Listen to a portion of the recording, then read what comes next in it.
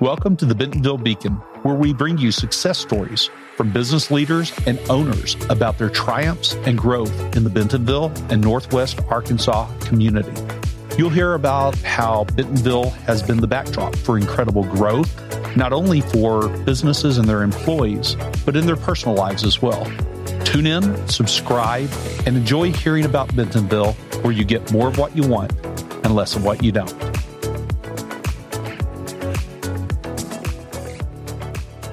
Welcome back to the Bentonville Beacon podcast, where we're sharing stories and advice from the leaders sparking the rise of Bentonville, one of the fastest growing and most dynamic cities in the United States, nestled in the Ozark Mountains of Northwest Arkansas in the heartland of America. Hey, I'm your host, James Bell, and I'm thrilled to share the studio today with Andy Martin, CEO and co-founder of Wishfluence. Andy is also the owner and CEO of Moonlight Games. And for our regular viewers and listeners, if his name sounds familiar or he looks familiar, it's because we just had him on a few weeks ago for a short segment during the NWA Tech Summit bonus series. Andy, welcome to the show. Hey, glad to be here. Thanks, James. No problem. Hey, so let's start with the basics. And this time we have more time so we can go deeper. What should our audience know about Andy Martin? That's a good question. I was definitely rushed last time, but yeah, I was born in Fort Smith, Arkansas. That's where I was raised. I had 3 older siblings, and both of my sets of grandparents lived in town. My paternal grandfather fought in World War II. He shipped off on a Navy boat, and one day on that boat into his trip, the war was over. So he finished his tour, but never actually had to do much. And then my maternal grandfather fought for the U.S. in World War II as well and was shot down over Germany and spent a few years in a prison camp before making his way back to Arkansas. And yeah, I think I got some of my resilience kind of from them. They're pretty hard guys that had a lot thrown at them, but also my entrepreneurship. So my dad ran a business that my grandfather had started.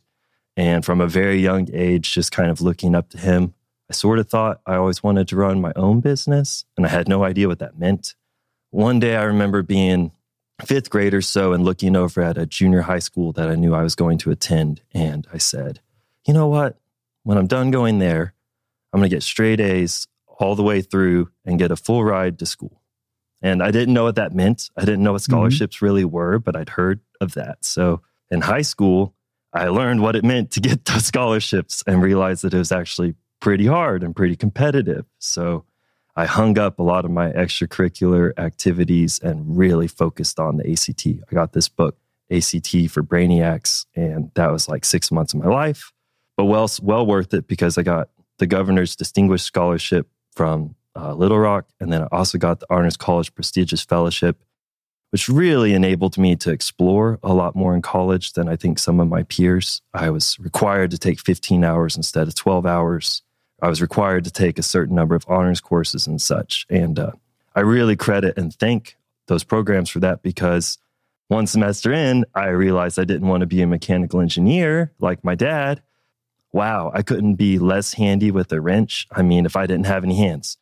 And yeah, then I switched to physics, which was way more in line with my aspirational goals. You know, my maternal grandfather had died of cancer, and from a little kid, I kind of thought it would be cool to be able to cure cancer somehow. But yeah, I got into an intro to biochemistry class and realized that I couldn't be a doctor. That wasn't interesting at all to me anymore, and I couldn't force myself to pay attention.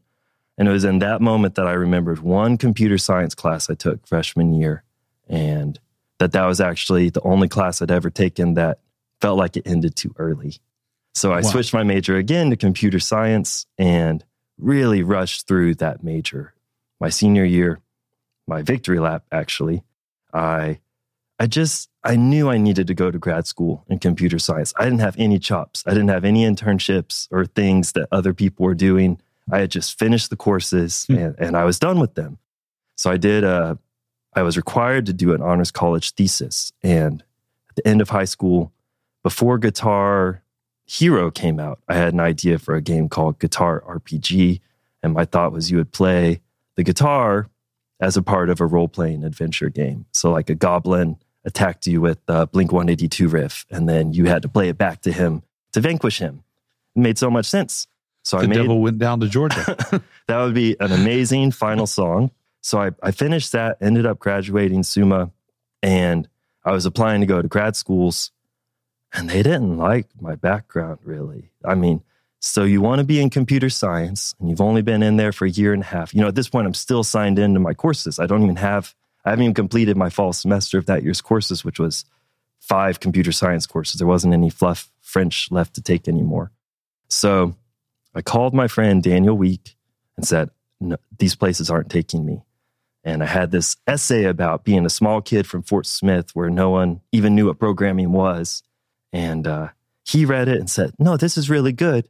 He's an English major who finished his college on time, so he had a little free time at this moment. And he just reorganized it for me. And it rang so much better. And so I applied to schools, and I had one dream school, the University of Southern California. They, at the time, were ranked #1 from the Princeton Review in game design and development.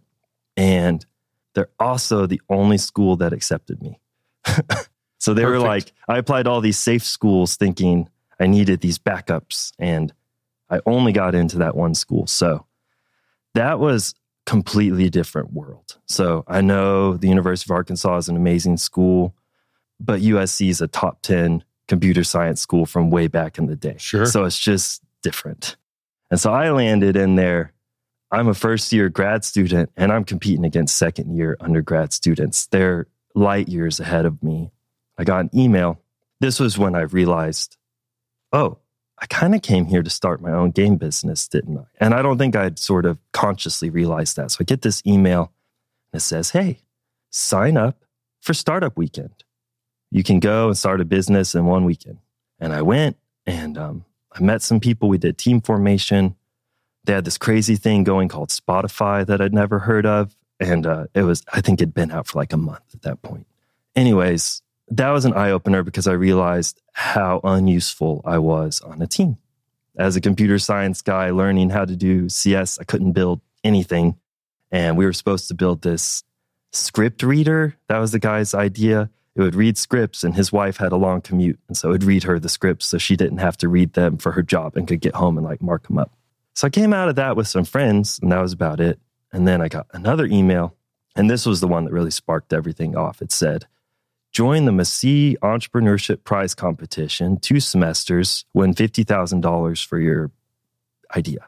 And I was searching. I mean, I would say most people go to a school and like know someone there. Right. I had a friend who went to Claremont McKenna College across Los Angeles. That was it. I didn't know anyone else in the city. So I signed up, and I called a business guy who'd been on my team from Startup Weekend. And then I called 2 of my friends who'd been on my first class project. And for some reason, they agreed. They said, yeah, let's build this game, this music game you've got an idea for. And I learned so much from that program that I had no idea. They had classes and tutorials. Just think of it like a 2 semester long accelerator. And at the end, we made it to the finals. A lot of teams had already been cut and had to compete against a fluorescently tipped cancer detecting medical device, curing cancer. And we're there curing boredom and maybe some kind of like infrastructure issues. I remember had listed like people don't have to drive to the concerts now. Think of all the resources that are saved. So we lost. And that was actually a defining moment in my life because I rode back on the bus with the winner and I said, wow, I just can't imagine having the $50,000 and being able to pursue your idea. And he looked at me with this blank look and said, you can't even imagine the pressure on me now that I have to effectively spend this $50,000 that can't even do anything that we actually need to do long term. And I remember kind of being like, oh yeah, world's tiniest violin. I'm sure that's a terrible problem. But I went on, I got a job I actually did a great internship that summer. And I learned so much in that internship about working in a team environment, building stuff that mattered, and thinking about the long-term goals of software. Because in college, it's like, I'll make it through the semester, program never needs to run again. But, oh, wow, I'm building something for this company called Game Desk. And it was really neat, really, really a great time. And a few months later, I got a call from one of those folks that said, I got this job offer. it's not the job for me, but it's the job for you. I know it. And it was music and iPad games and all this stuff that required my skill set, where I'd done all this audio engineering and everything. So I went there and interviewed, and none of my other interviews had gone well at all. I'd interviewed at Zynga, didn't know anything about those worlds, but this company made sense to me. And I went in and talked to the president of the company, and he said, why should I hire you and why shouldn't I hire you? And I said, well, you should hire me because long-term I'll be your best engineer. And I said, you shouldn't hire me because I like to work on side projects. And he said, if the side projects help make you our best engineer, that's okay. So I kind of had the blessing to do that. And that was just such a great job. I grew a whole lot. And towards the end of that job, I started my company, Moonlight Games, as a California-based single-member LLC. And I was building my game consortia on, like if it was Martin Luther King Day and we were off work, I was working on it because my then girlfriend didn't live in town. So there was really, I could call her, which I did every day, but it wasn't like I had much to do. So I worked on that project. And then she and I got married and she moved into that place with me. And my dream had always been, I'll make this money and build this game, and then this will be my business. And then now I had this wife, and the company had given me lots of extra responsibilities and, a fractional bit of extra money. So I just had more money, more responsibilities, and way more responsibilities than money.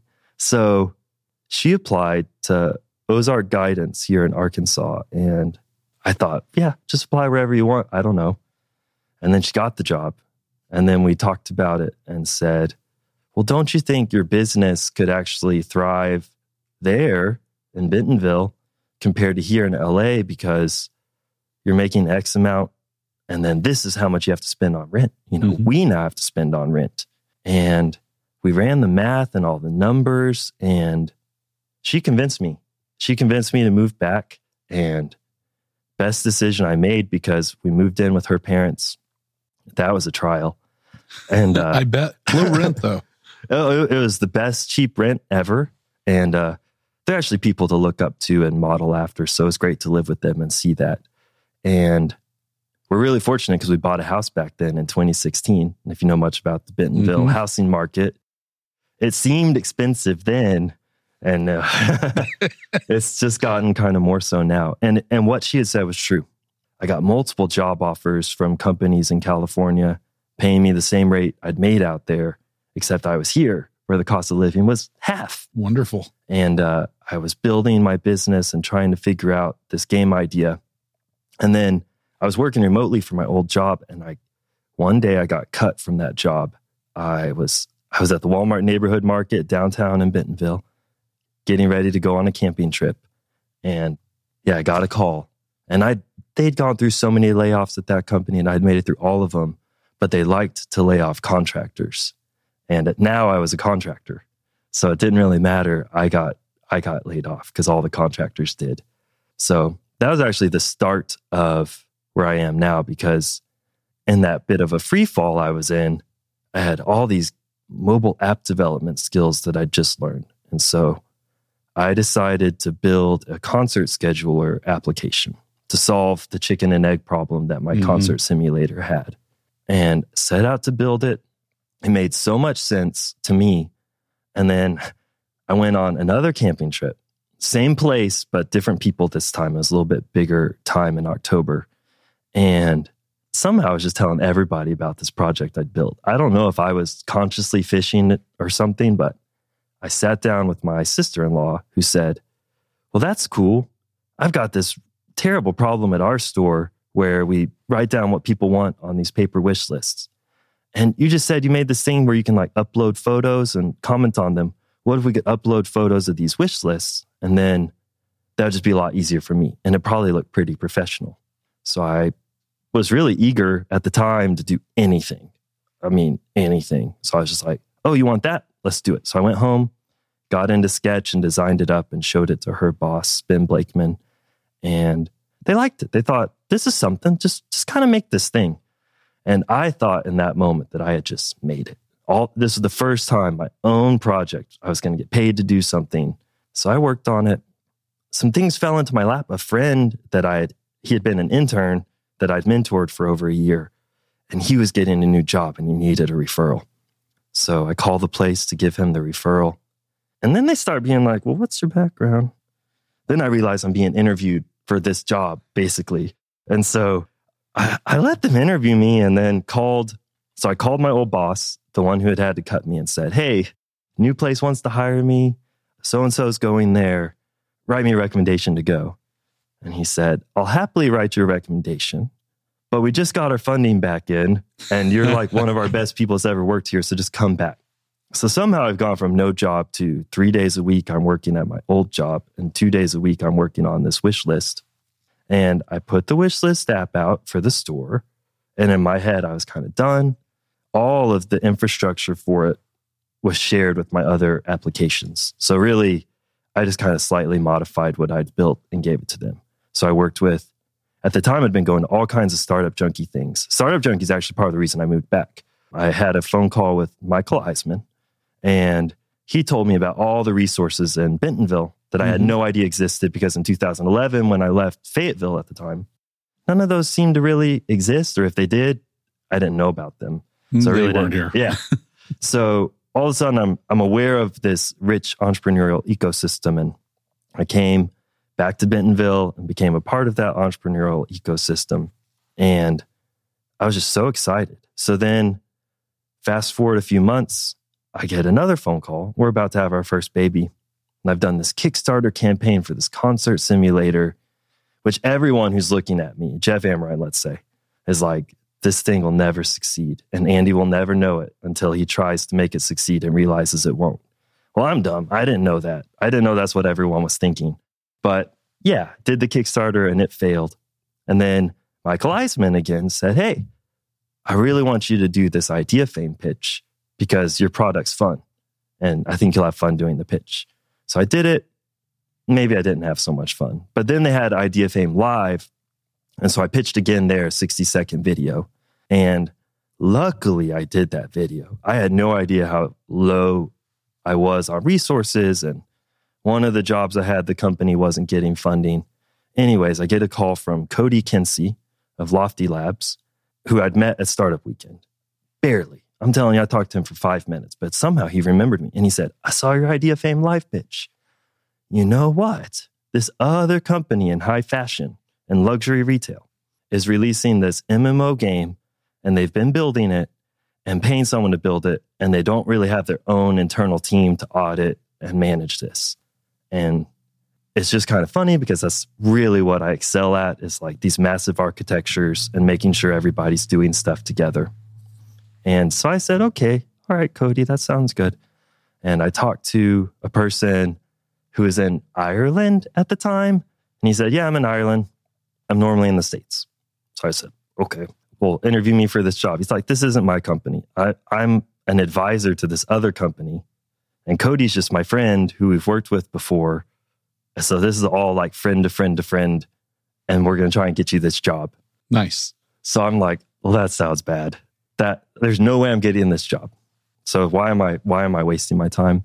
So I threw out what I thought was a crazy number of $100 an hour for the job, thinking, if they do pay it, I'll take it. And if they don't pay it, I'll just assume that it's not because I stink. It's because that rate is just stupid.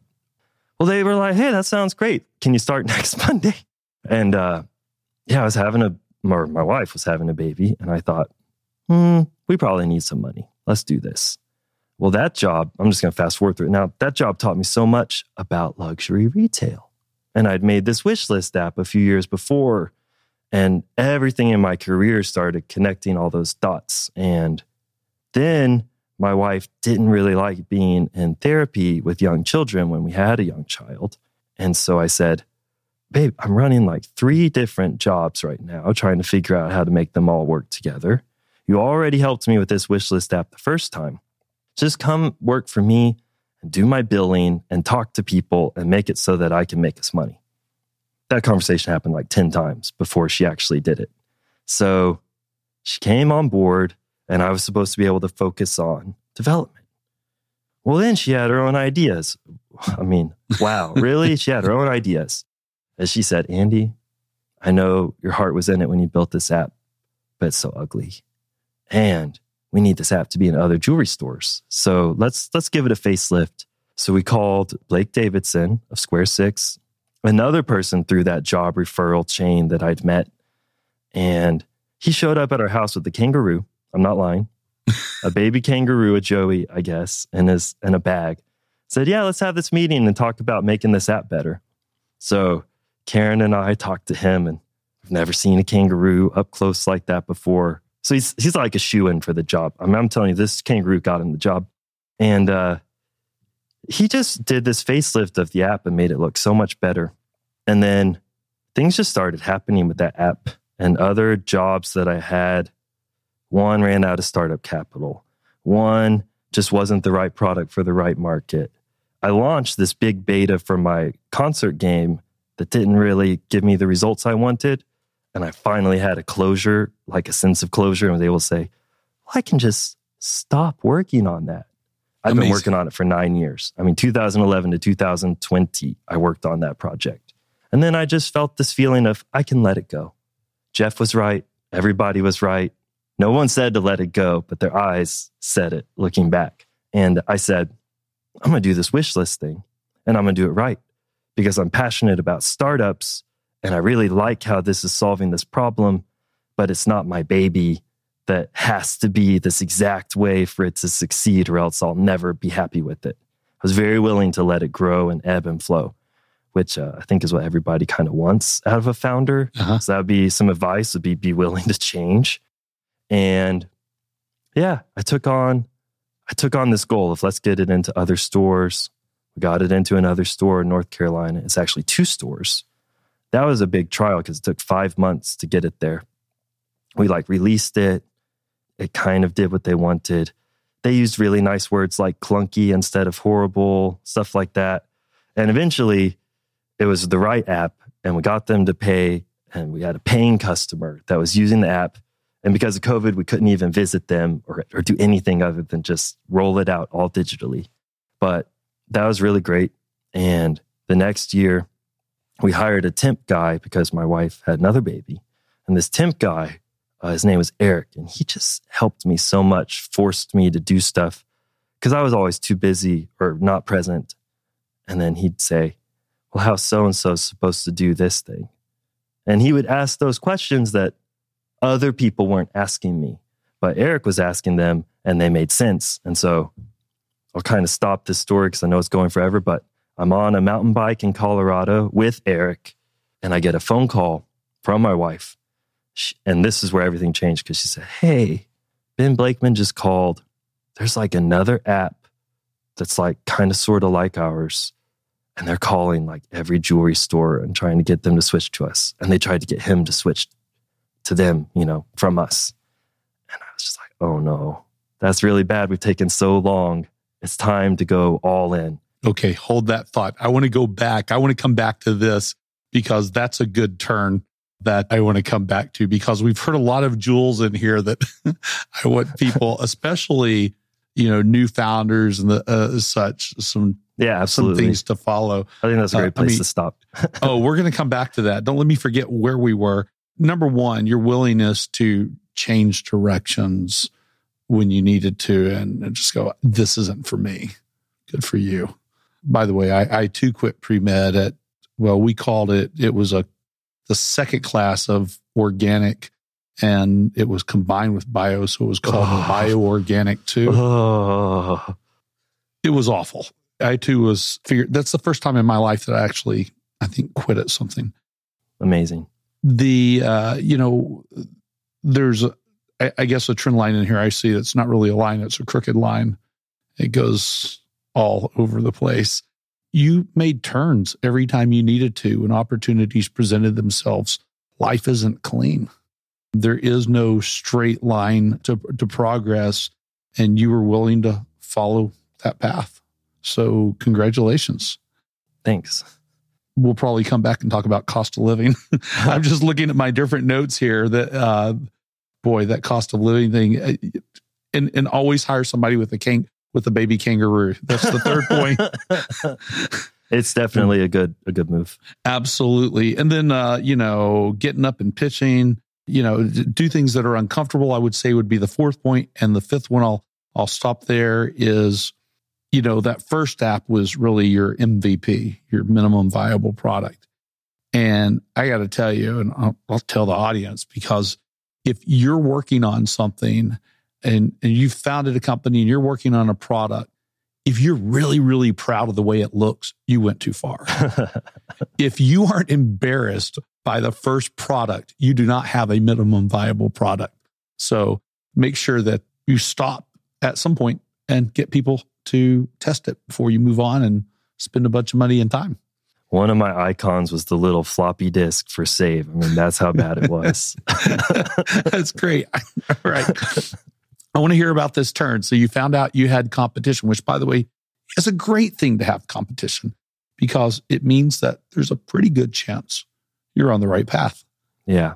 So because we'd done this grassroots and I wasn't ever really in the jewelry industry. I released this app, but I never went to a conference or a show or became connected to others. I had a few contacts. And then my wife had worked in jewelry at Blakeman's for about 8 years, way before, we even met each other. Yeah, the competition, that really lit a fire under me because I thought, I've been building at grassroots. I've never taken investment or anything like that because it just seemed like there was no reason to need to speed up. And then there was finally a reason to speed up. And talk about competition, I'll skip some other stuff because we went to this big conference called JCK and we got a booth and we spent money and had plane tickets and we flew Eric there and we flew Karen there and we brought our then 1-year-old son with us there. Actually, he was 7 months or something old at the time. And Karen's sister, who first helped me ideate the app, she said, I have to go with you guys too. You're just going to die out there. So we go and get in our booth and we're ready for day one. And I kid you not, the company right across from us was that competitor. Wow. A venture-backed company with 5 people, many salespeople and stuff, looked really well put together. And then we were here in this little tiny booth and never had tried anything, never had tried to sell this. This was just a soft launch. That was very intimidating. But you're sitting there and you're putting your app in front of people. And if you're looking at what the competition's doing, you're doing it wrong. I was just looking into the eyes of the people I was talking to. And some of them said, oh my gosh, this is amazing. We use these paper wish lists. We need this. And they signed up. Now, ultimately, we couldn't convert them because we weren't far enough along to figure out any of that. But just them showing that enthusiasm, I got on the plane, heading home, and I said, Karen, I think I need to quit that consultant job I just picked up. And then I think we need to take that loan out that someone just offered us and just go all in on this. And yeah, my friend Eric before said, yeah, burn the ships. We kind of went more for selling the ships, but he was right. Yeah. We went all in. And so we knew where the app needed to go just as far as where the industry was. And we had to catch it up to there. But then we had to start thinking about funding the company. And we'd applied to the AEDC for a TDP. And what is a TDP? The Technology Development Program. And they offer these royalty-based loans where you can take the loan or grants more. And as your company makes money, you pay a percentage back to them, hardly any interest or anything. And then they essentially just help you accelerate your product. Precisely. And that's the Arkansas Economic Development Commission. Yes. What you're describing is one of many great incentives they have for startups. Yes. So yes. And another one they have is SCIP. Correct me if I don't know the full acronym, or forgive me. But it's the TDP is capped at 100,000 and the SCIP is capped at about 500,000. Well, we went in and we were very confident, but we did it remotely. And ultimately, our message just did not resonate and we didn't get picked.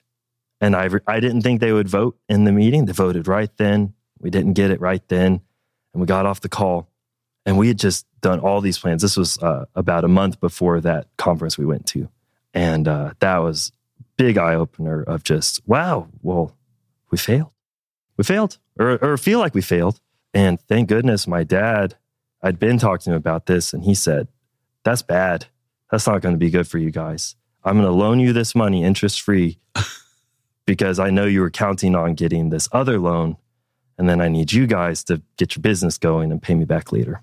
No pressure, son. I told him no, absolutely not. I think he'd actually offered us that loan before we didn't get it. So then when we didn't get it, I told him yes. Right. Failure is but a point in time. Suddenly you've succeeded. Yeah. So that's where I get into realizing that, or where I got into realizing, okay, well, I'll build the product people need. And then I just realized I was in the same problem I'd been in with Consortia, building the technology based on what I think the people need without a real avenue to getting it to them. And the thought that it'll just be good enough, they'll sign up. And that's just not how it works. And then I talked to a dear friend and she heard my story about all that stuff. She heard my complaints and my successes and failures.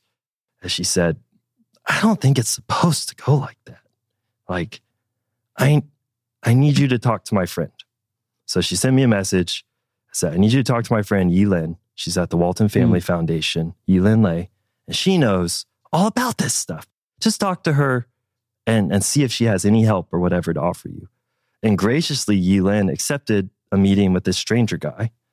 And I went in there. Gosh, I must have laid out a lot because I remember just being like, this. And she was right there. She said, well, I think you'd be perfect for this program over here and this program over here. And I'm going to recommend you to these people over here because I want you to succeed. We want these startups to succeed.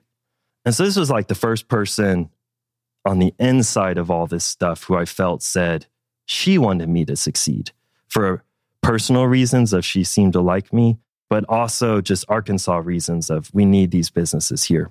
And she connected me to Sarah Goforth at the University of Arkansas Center for Entrepreneurship. And I reached out and Sarah and I had a lot of misconnections trying to get that first meeting, which was amazing when it finally happened. And in the interim, she connected us to Innovate Arkansas, which I'd heard about. And it's like I just chose to ignore all the great things about, I don't know, I have no excuse other than I just didn't pursue it. So Innovate Arkansas started working with us. They heard what we were saying, started mentoring us weekly, monthly. Then we got this call from a friend who we'd met at that big conference.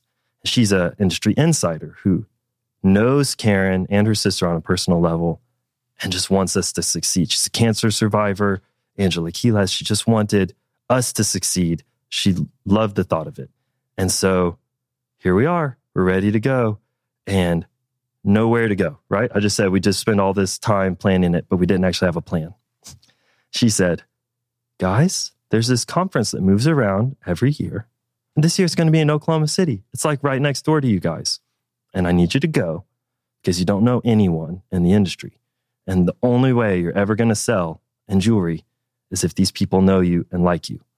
And we're like, well, that can't be true. You know, they just need to see the product and they'll buy it.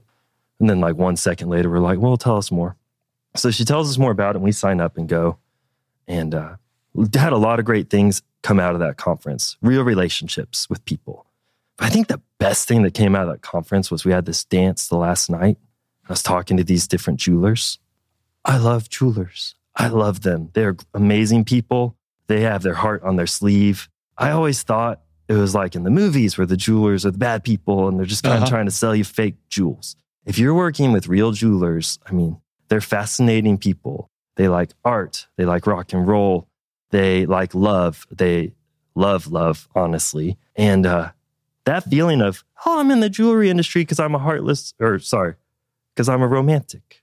I can't think of the right word there. They're creatives and artists. Yeah. Which means they're basically entrepreneurs. Yeah, they're all entrepreneurs because almost all these businesses are independently owned. Most of them were started by their grandparents or parents in either the 40s or the 80s. And then the next generation's taking over now, which is what's setting up things for our app because people are kind of saying, well, now I'm in charge and I've always wished that I could change this. Wishfluence, right? So that was just really great to finally put people onto this industry instead of just, well, I don't know, maybe they'll be customers. And then Well, we'd done that Jeweler Circular Keystone conference the year before, but it was way late that year. So this year, it was in June. So we're only about 8 months separate. And we had not developed anything good enough to say, let's get another booth and go up against that venture-backed company. Spend another $20,000. No. So I unfortunately had to skip the Mountain Nebo section of the Arkansas Enduro Series to go to JCK this year. And I just got one ticket. And I just did customer discovery. I didn't realize that's what I was doing at the time, but I just hoofed it around every tech booth that seemed like someone I wanted to work with or someone that wanted to work with someone maybe I knew, or there's actually some customers I talked about that were exploring some tech. And I thought, I'll go talk to those people and I'll learn about that tech and I'll send them an email about what I learned and how it might help them, completely not mentioning my own stuff at all. So I went in there with these plans, and it's so good that I did because there's one really important partner that we have lined up now, signed agreement. But back then, it was just kind of an in the air agreement. And I was finally able to put a name to the face, connect with them. And that's what the point of sale system that we use, which is really cool. Just, I can't say enough how important it was to go there without the booth and just talk to people and meet people and mingle. And I did every extracurricular activity. Also, our super good friend Angela was going to do the whole thing with me. And she got COVID while they were setting up their booth. So I didn't see her the entire conference. Wow. And I was supposed to sit at her booth and kind of do some growth hacks with her. Can I hold you there for a moment? Because I want to go to this notion of, you went to meet people and you went to meet people and sort of help them first. And I'd made myself a bunch of notes before this because you did the same thing when we met at the Northwest Arkansas Tech Summit. I asked you, what are you trying to get out of this? And you said, well, in the past, you would go to learn from the speakers, but that this year you wanted to meet people that you knew and knew would be there, and people that you didn't know, but hopefully you could find somebody that knew them to make introductions. Absolutely. And I bring this up because what you've brought up is a valuable learning point for not just entrepreneurs, but anybody attending a conference. Trade secret, it's not about the speakers. Or maybe I should say pro tip, right? It's, look, the NWA Tech Summit that we talked about, it attracts an unbelievable slate of speakers every year, but it attracts 1,700 amazing attendees. Yeah. And, when you interact and connect with others and, help them and they help you, that's where the magic happens. I mean, in a world where information is freely available, yes, we need the speakers. We need to learn from them. But in reality, all the information's already at our fingertips. Getting connected with people, is, information doesn't make deals. It doesn't change people. It doesn't make things happen. It doesn't make life happen. People do that. And so, again, you've just sort of figured it out along the way, it seems intuitively. So if the special thanks list would go really long. You bet. Well, hey, for the sake of time, I want to sort of change directions on you if you don't mind. Well, first of all, I have to ask, or say that I run into you at 1 Million Cups, and of course, you're at the Tech Summit. You're an Arkansas iFund alum or part of the Innovate Arkansas program. Having spent time in Southern California, and I'm sure there's similar programs, but what advantages do you see that our area provides, that Bentonville and Northwest Arkansas provides, that maybe the West Coast can't provide? Yeah. Approachability is a big one. So all those startup junkie events, you sign up, you go, there's free food and drinks, and right. It's the most approachable thing I'd ever been a part of. Maybe there's something like that in LA, but it never came into my inbox. No one ever said to me to go to it, which I think is another thing about LA, which is how cutthroat it is. Why would someone tell me about an opportunity that could help me if it in any way diminished their chances of being helped by that thing? Where I don't think we have that mentality here at all. If you go somewhere, I think the thought is just that there's plenty for all to share and grow, and we can grow it all together. So that's a big, important part. I was writing down the words scarcity versus abundance. scarcity versus abundance. And those are definitely two different mindsets. Yeah. And over and over again, the real builders who are really givers think with that abundance mindset. And that's how they become very successful. In addition to the, abundance of resources that are here, and you've talked about a few, and there's a ton more we could talk about if we had time. Will you talk about the tech scene in general? How have you found it, whether it's gaming or blockchain or whatever? How have you found that scene in Bentonville and in Northwest Arkansas in general? Yeah, my first exposure to the tech scene here was when I was at the Exchange Space. I pitched there for that Consortia Kickstarter to Joe Somweber, who said, yeah, this is cool. I want you guys to be here and work on this. And, I didn't really know it, but that Exchange Space is used for all kinds of things. And Bentonville there's a lot of different names. The names change all the time, but these tech meetings, and there were 100+ people at these meetings. Sure. Where my desk was. So I basically packed up my desk and put it in my backpack. And then I'm sitting there in this audience, lots of discussions about gamification. I remember learning about like smart trash cans for the city and that, they could tell the dump truck when they're full so that it doesn't have to pick them up every time, but can just wait. Some really neat stuff like that started opening my eyes to tech locally. I met Edwin Ortiz there. And at the time, he was delivering Luncher to Rev Unit, and we did a pitch together and worked on some stuff together back then. Felt very connected to the technology. And then 1 Million Cups, like you said, I was attending that quite regularly at that point and seeing all those startups and all those more established companies too, and what they had to talk about was amazing. Now, with gaming specifically, which is where I was, Moonlight Games was a game development company. We used Unity, C#. We like to build multiplayer systems and stuff. That was a little harder to find. And That's what I was searching for a lot. I was really searching for maybe a good co-founder in that realm and just didn't materialize. But I did find the Northwest Arkansas Unity user group, which was kind of a brainchild of a guy named Keenan, who's awesome. And Keenan was part of Dr. Dave Frederick's Tesseract Center at the U of A. And they've been investigating retail, augmented reality, game development. They did an immersive painting for Crystal Bridges that you could step in the painting and explore the world. That's neat. It was awesome. And being there, Meetup would send me an email every time we were done with one of those meetings and said, these 5 things, which one actually is why you went? And every time I clicked the feeling energized button, because I don't know what it was. I would go to one of those meetings and I just felt so revved up. And actually, when I started that big job that I was talking about that I got through Cody, Cole, had just been rolling off another project. So he and I went to LA on a consulting gig for a while and had like the time of our life.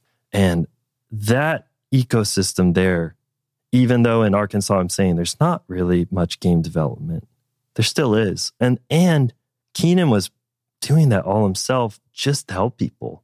He had nothing to gain from that group other than sharing and caring, basically. He's from Texas originally, so not even his home state that he was trying to bolster. Well, that's sort of folks that tend to be attracted here, is what I found, right? Again, builders who give of themselves and in return they grow.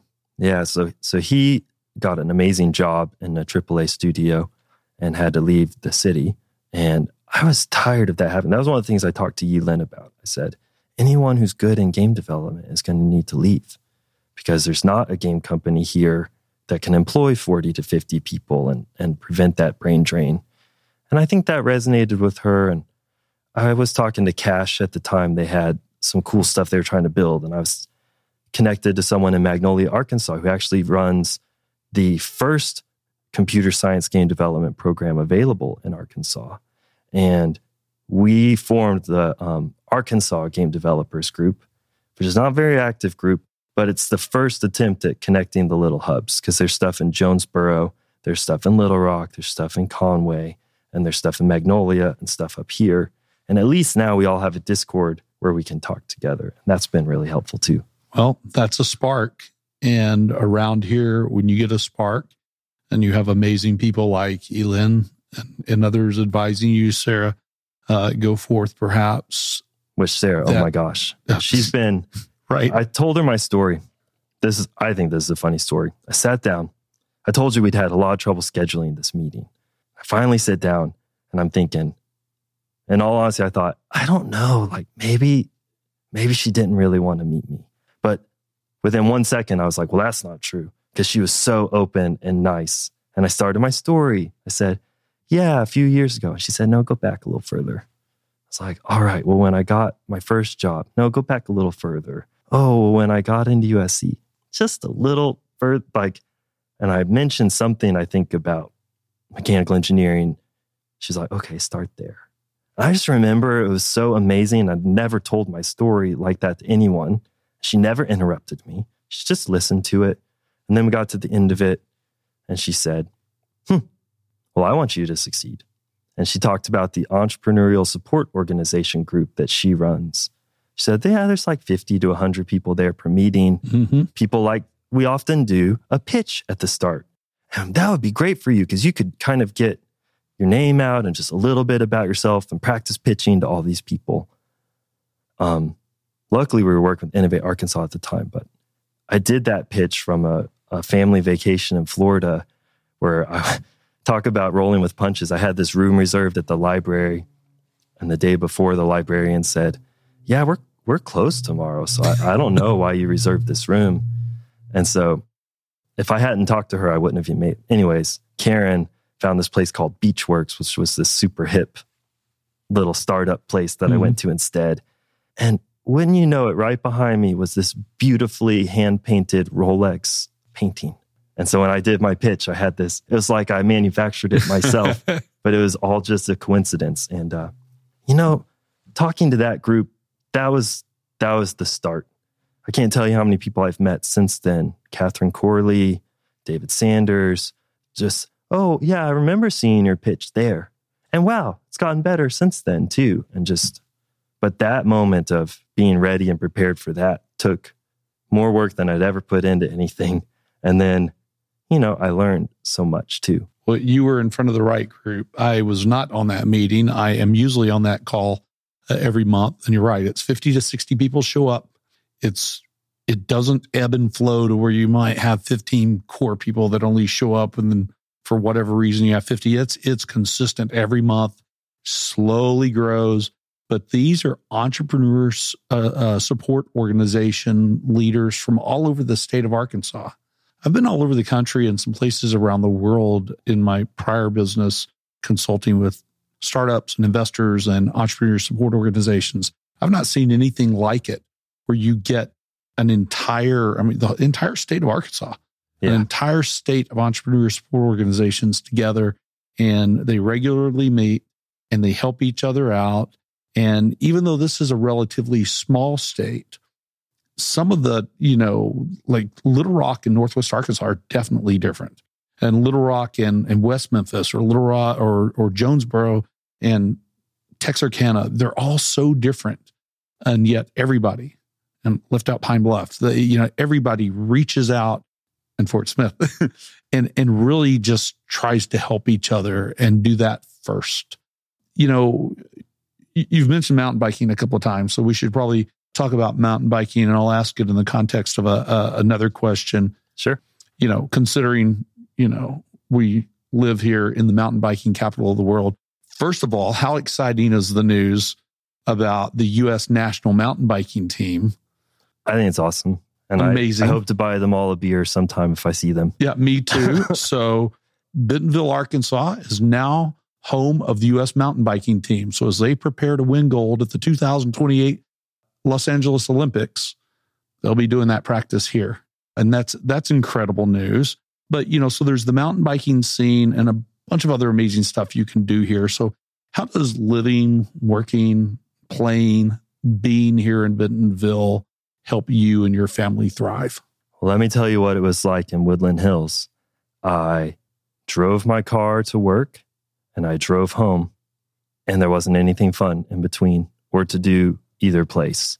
If I wanted to work out, I went to the little gym that I had at my apartment complex, and I would ride the exercise bike. Just translate that to, I moved into my first house in Bentonville. I was over close to Slaughter Pen, and on my lunch break, I started taking my mountain bike out and just exploring a little bit. It was a terrible mountain bike. And riding slaughter pen, right? Yeah. That's just for the listeners. That's one of our trail systems. Yeah. So Angus Chutes was the trail close to my house. And well, I got a better mountain bike at some point, and that was changing my life. I mean, I was portly. I mean, when I lived in Woodland Hills, I would joke that they chained me to my desk to write code with like hamburgers and stuff. And now I'm, on my break, riding my bike, feeling fit, feeling healthy. I'd seen this article my friend Randy wrote one time that said, if you're not healthy as an entrepreneur or founder, you're not doing your business kind of its best interest. Gosh, I phrased that terribly. And it was so true, because I started feeling healthier and I started seeing things more clearly, and I started cutting out a bunch of cruft that I was wasting time on, and including things that were important, just like on the mountain bike trail. You mentioned kind of how I was pivoting, and I watched the movie Point Break this summer, and I was in this really mentally awake, mentally changing state. And they talk about following the line in that movie. And there was a moment where I just said, oh, it's real. I started seeing the line everywhere. That's right. And I see it on the mountain bike trail. I see it with my startup. And if I don't see it, it means that I'm probably not mentally healthy in the moment, too blocked. You really need to make sure you're able to see that line, because otherwise you're following someone else's line. And like, how helpful is that? Man, that is some fantastic advice. And I'll tell you, in mountain biking in particular, you really have to be mentally focused, or you're going to hurt yourself. I've hurt myself from not being mentally focused, trying to ride my bike, staying on that line. And in a startup, you can seriously hurt yourself financially. You can seriously hurt if you have employees' finances, and thereby their families. And you have all these responsibilities. And so, staying the line or following the line is really important. Let's start working through some of the final questions as we start running out of time here. If somebody, a super important non-random question first, because the ones that follow are more random. Sure. If somebody wants to reach you, how do they do that? To become a customer or to, reach you for whatever reason? How do they reach you, and how do they find out more about Wishfluence? All right. 3 ways. First, just go to wishfluence.com, WISHFLUENCE, or email Andy@wishfluence.com. It's ANDY. Or look me up on LinkedIn, linkedin.com/AndyMartin1, and connect with me. Perfect. Okay. First, slightly random question. During Tech Summit, you mentioned that you did ultimate Frisbee. Yeah. And, in the absence, I don't know if you've heard the news, but they dropped it from the 2028 Olympics. Pretty sad. So in the absence of ultimate Frisbee or flying discus, some call it, what variety sport would you add to the Olympics? So I saw that actually. I looked up something super interesting about Frisbee, which is that the Frisbee was actually part of a startup. Fred Morrison, I think was his name, and his wife were playing with a popcorn tin lid and after Thanksgiving. And then they took that tin lid down to the beach at LA, and some people offered them 25 cents for that popcorn lid, because actually at that time they used a cake tin lid because it was a little more stable. So they asked for their cake tin lid. And Fred looked down in his hand at this cake tin lid that he'd spent a nickel on, and looked at the guy who'd offered him a quarter, started a business. And then 20 years later, sold that to Whammo. That's amazing. Yeah, which I think is super cool, especially husband and wife, since that's how my business is.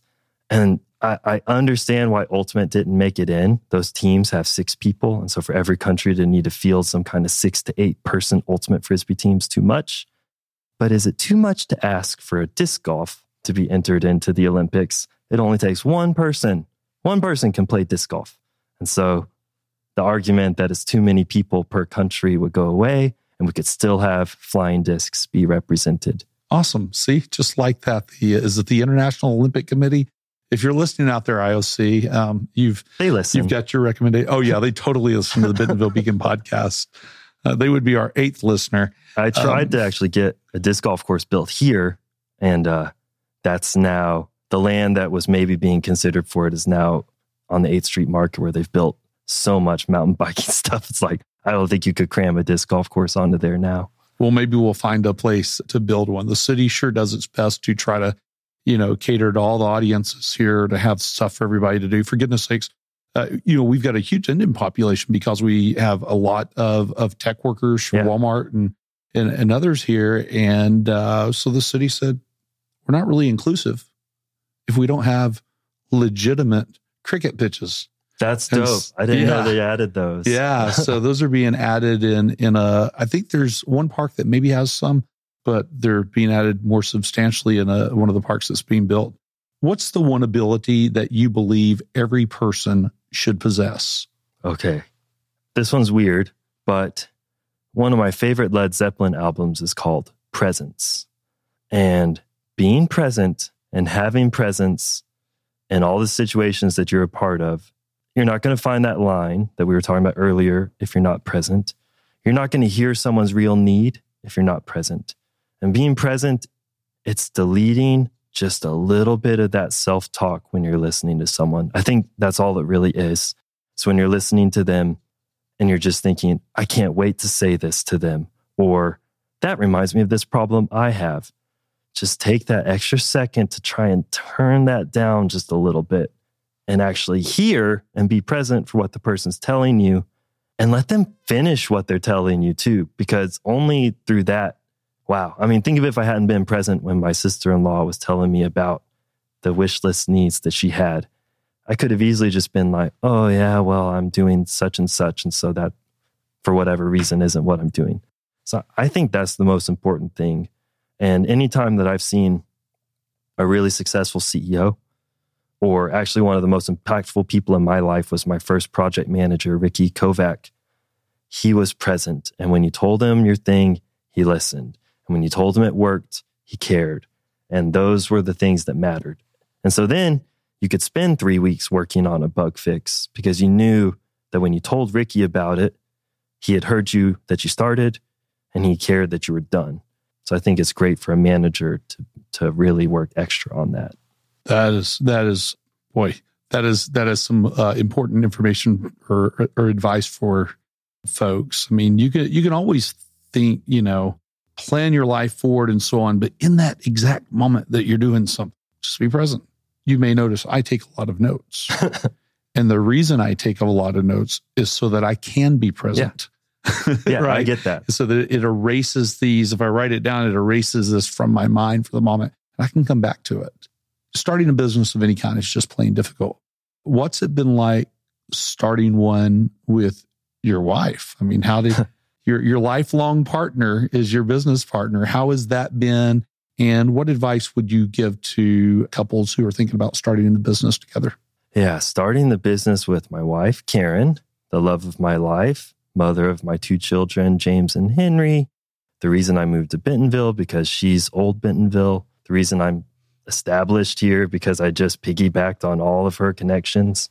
Starting a business with your wife, if you have kids, is dumb.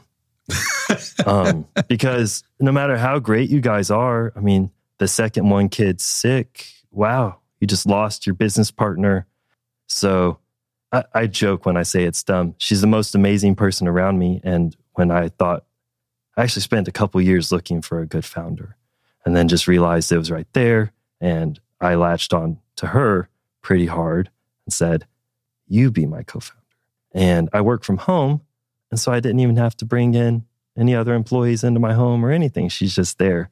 But the hard part is childcare. And we do have some of the best childcare facilities in the world here. The Helen Walton Children's Enrichment Center is just a couple miles away from us. We love it. Super helpful and great for raising children.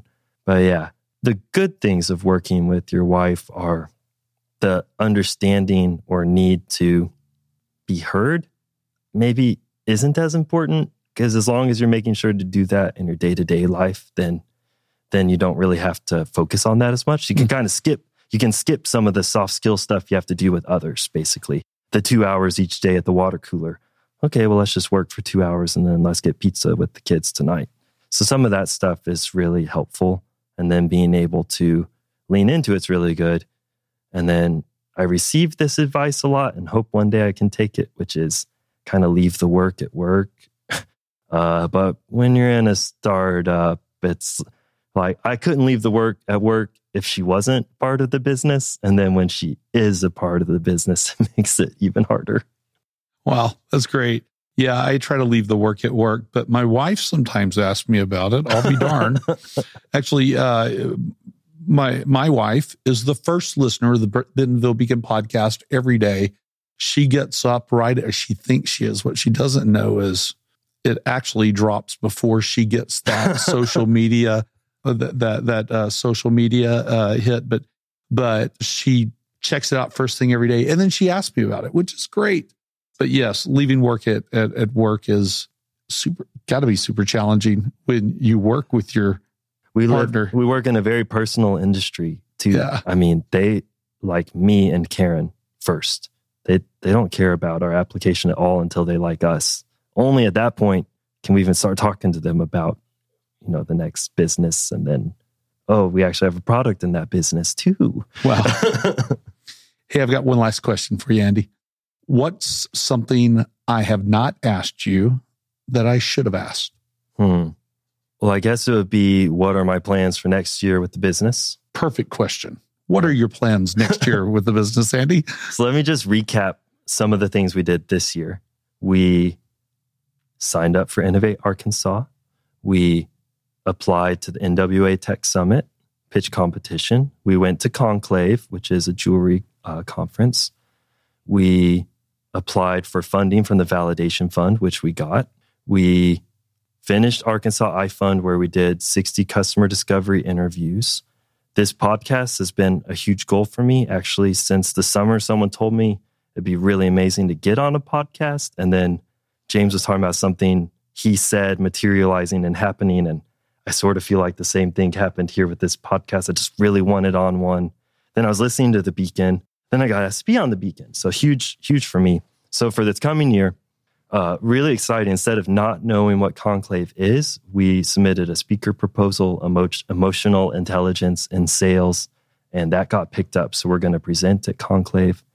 Then at JCK, instead of doing the traditional JCK we've done, our great friend Angela has asked us to partner with her on a booth at Luxury by JCK, which is the event where the jewelers who are more in line with like needing our product right now, instead of maybe wanting it, they're all in attendance there. So that's really exciting for us. And throughout the entire year, we have a marketing plan that we've been lining up. Our new website should get launched here in a couple of days. Probably by the time you're listening to this podcast, it'll be out. And we're going to make our first hire during the next year. And once we get our marketing stuff lined out, we're still in stealth like right now. I mean, we've never really done some big, hey, let's try and get them in. But we're doing that. Now that we've got the Validation Fund backing, we have a plan to raise an angel round. And we'd like to get our numbers up, of course, before we try and do that. So an angel round in the next 4 to 7 months, that seems pretty in line with what we're trying to do. And I would love to be at the end of the year with 10 stores giving me a phone call that they just had the best Christmas ever. That's fantastic. Great job. I'll tell you, most entrepreneurs can't lay it out just like you did. So great job. It's been a long time coming to be able to do that. And that just like everything you've done in a year and that you have planned out is pretty incredible. Thank you. We're just really fortunate. And I think a lot of that comes from just being here in Bentonville. Cool. Well, hey, Andy, thank you for taking time to share your story with me and with our listeners and our viewers. What a fantastic story. It was, you had me on the edge of my seat all the way through it, listening to all the twists and turns to get to where you are. And all of that is, I think, a valuable story to help people understand really a lot of, you could probably write a book of lessons out of what you said. There's another question you didn't ask, which is, what's the best book I read this year? What's the best book you've read this year? It was Made in America, which I always thought would be kind of a cut dry story. I don't know. It should just be called How to Start the Biggest Company in the World and Keep It Going. It was amazing. That book taught me a new thing that I have, which I think that flow state I was talking about is a little bit of it, that following the line, which is a CEO mindset, which he talks about a few times in the book. And I never understood that before Sam just kind of laid it out there so casually in the way that he does, but so thoughtfully. Yeah, Sam Walton's a brilliant man. The world really lost a brilliant man, but you're right. Made in America is a book everybody ought to read. It's not a hard read. It's not terribly long. You can get it on Audible, but yeah, it's a great book. Well, thanks again. And thank you to our Bentonville Beacon audience. Without you, this show would not be possible. So take a moment to forward this show to your friends, whether that's on social media, email, text, ESP, however you want to do it. Second, come back and learn more about Bentonville through this show, about this place where you get more of what you want and less of what you don't. As always, hit subscribe on your favorite podcast player, and please visit BentonvilleEconomicDevelopment.com for all of our episodes and to learn more. Thanks, and see you next time. Thank you for tuning into the Bentonville Beacon podcast. We hope to see you next week.